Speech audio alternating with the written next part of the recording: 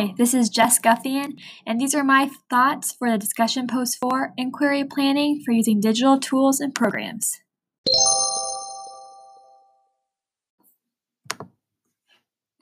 Since I'm in the transition to teaching program, I do not have experiences teaching using WebQuest or project-based learning projects. However, I have had many years of experience as a student in the classroom. I've only experienced project-based learning projects a few times in my educational experience. I have experienced it a few times. Usually it was more like a modified worksheet. In one experience in particular, I think that I had a teacher that did an exceptional job of using project-based learning in the classroom. As a sophomore in high school, I took AP World History, and during that course, we did a mock trial during our unit on the Mongols. It was very engaging, and our entire class took it to the extreme, dressing up for that day and eagerly anticipating the day of the trial. The success of this project was really found in the fact that our teacher had a hands-off approach in letting us do our own research and using our creativity. He was always there to guide us, but not control the project. I remember feeling challenged by the project and feeling like it was a little bit out of my reach, but feeling like I really achieved something remarkable when we finally had the day of the trial. So now I know that that is actually called scaffolding. As Bell in Project-Based Learning for the 21st Century mentioned, she mentioned that scaffolding instruction ensures success. Scaffolding in instruction refers to the supports provided to the students to assist them in making cognitive growth just outside of their reach. So I think when she quoted that in that quote by Bell, I can see the correlation between my own experience and what researchers are saying are some of the biggest benefits of project-based learning. So the main issue that I see or have witnessed when educators try to do project-based learning is that they keep the project very narrow and focused, and it's really just a modified worksheet, like I mentioned before. And it leaves the students with the task of simply finding the answers rather than using their own creativity, collaborating with each other, drawing their own conclusions, and finding correlations and connections on their own. I think that this ability for students to own their own learning is something that they can take far beyond our classrooms, and it's worth our time and our energy to give them a really engaging and exciting project that gives them skills that will last them a lifetime. As we look into the Big Six and the BIE gold standards, I'm starting to see how they go hand in hand. Let me explain. So on the big6.org website, they describe the Big Six as a process model of how people of all ages can really solve an information problem. The Big Six consists of 6 stages with 2 sub-stages under each of the 6 stages. It can be used by anyone, anywhere, and is essentially a model for how to solve an information problem. On the project-based-learning-works.org website, they described the gold standard as a way to help teachers do project-based learning well. They've created a comprehensive, research-informed model for project-based learning to help teachers, schools, organizations all measure, collaborate, and improve their practices. They have 2 different models, the 7 essential project design elements and the 7 project-based teaching practices. To me, it's not a question of either or in the situation, but it's really a situation of using both together and integrating them into not only this assignment that we're working on this week and next week, but also in my future classroom. As I see it, the Big Six can be utilized in 2 different ways.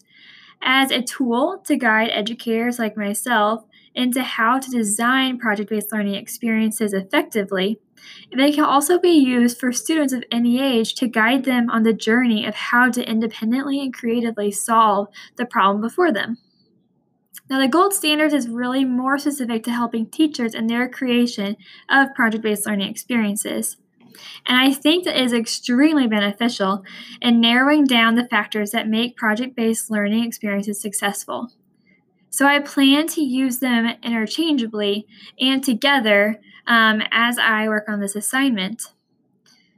They really share, even though they're different in their focus as far as they deliver the information and who the audience is, depending on how it's being used, these both share the same goals. The Big Six and the Gold Standards are both focused on providing opportunities for students to gain understanding of the content and to learn new skills that they need to process and use information around them effectively, and to utilize that information in a way that helps them to learn how to process and how to come to their own conclusions. And really, when it comes down to it, these projects are helping students learn how to learn on their own and learn how to love the art of learning. If you're a visual learner, I've provided an infographic that compares and contrasts the Big Six and the Gold Standard. You can see that linked to the blog post where you originally clicked on this podcast. For this project, I really took the perspective of a persuasion task. On webquest.org, their page WebQuest Taskonomy, a taxonomy of tasks. They really dove into this idea that there's different forms of project-based learning or WebQuest experiences. This idea, the persuasion task, will bring students into the shoes of historical figures. This was going to look specifically at the Cuban Missile Crisis as part of the Cold War, and students are going to pretend that they are part of ExComm, the Executive Committee of the National Security Council, and they are going to advise President Kennedy on what he should do during this 13-day crisis. They will receive some guided websites to begin their research, but then they will go ahead and reenact this time in history by gathering information on the events that led to the crisis, the perspective of the USSR, and the options the president had during those 13 days. Then the group will come to a conclusion together of how they would like to advise the president. Each member of the group can choose a different perspective or approach to gather their information from. So maybe the impact on civilians, international policy, etc. But they will go ahead and have that choice in how they want to look at the project, how they want to look at this moment in history. And from there, that specific vantage point, they will be asked to give insight on how they want to advise the president and the different options that he has.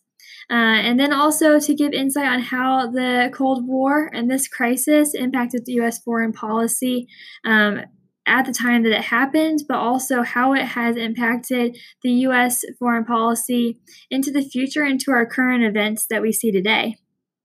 They will summarize their advice by giving a persuasive but brief statement to the entire class, acting as if the whole class is in the cabinet room themselves. They'll turn in a written briefing as well with all of their findings. Without specific guided questions, this project does allow students the freedom to own their experience and to use technology effectively. There's a balance between I'm going to give them some resources to start with and scaffolding the project, but they're really in control of what direction they want to take the assignment, what conclusions they want to draw. And they have a lot of freedom within this assignment to use their critical thinking skills and to find correlations within the events in history right up to the present day. I am going to implement this project before having lectures on the Cuban Missile Crisis because this will allow students to really discover the facts for themselves and feel like they are discovering their own learning and they have ownership of this experience. They will get to implement their own discoveries and their own understandings by drawing conclusions that they can own, and they can then put themselves truly into the shoes of historical figures, which I think is going to be a really engaging process.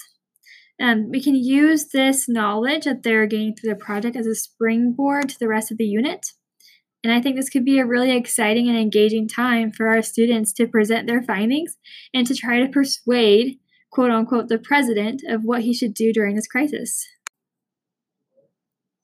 Technology is primarily used in the classroom as a drill and practice approach or a tutorial approach, which is basically a lecture on a screen.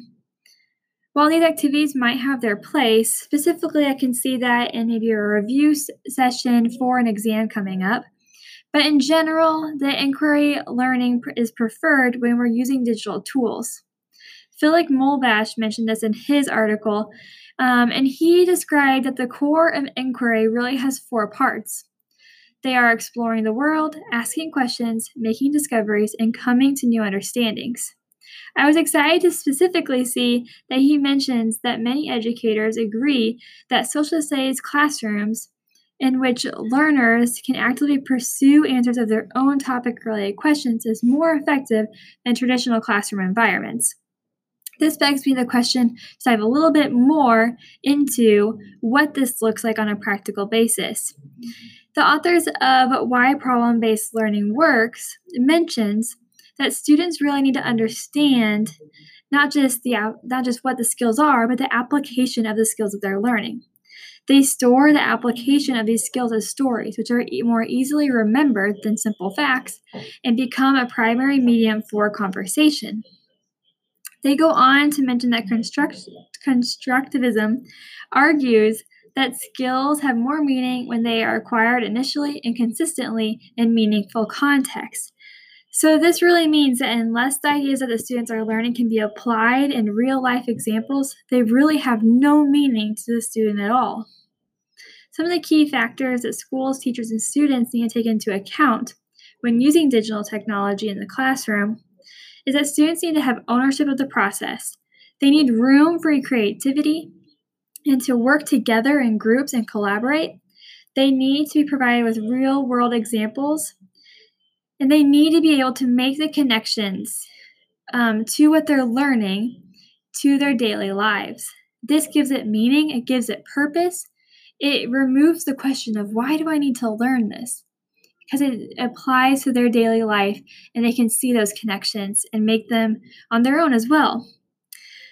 While these factors are all very important and they need to be in connection with the Big Six and the Golden Standard, I think that there's still more to learn on this topic. But in general, inquiry-based learning will provide an educator with a classroom that's more engaging, relevant, and exciting for their students. It'll give their students opportunities to gain ownership and passion about their learning and develop them into lifelong learners. And this concludes my thoughts for discussion post 4, Inquiry Planning for Using Digital Tools and Programs. Thank you for listening and have a great day.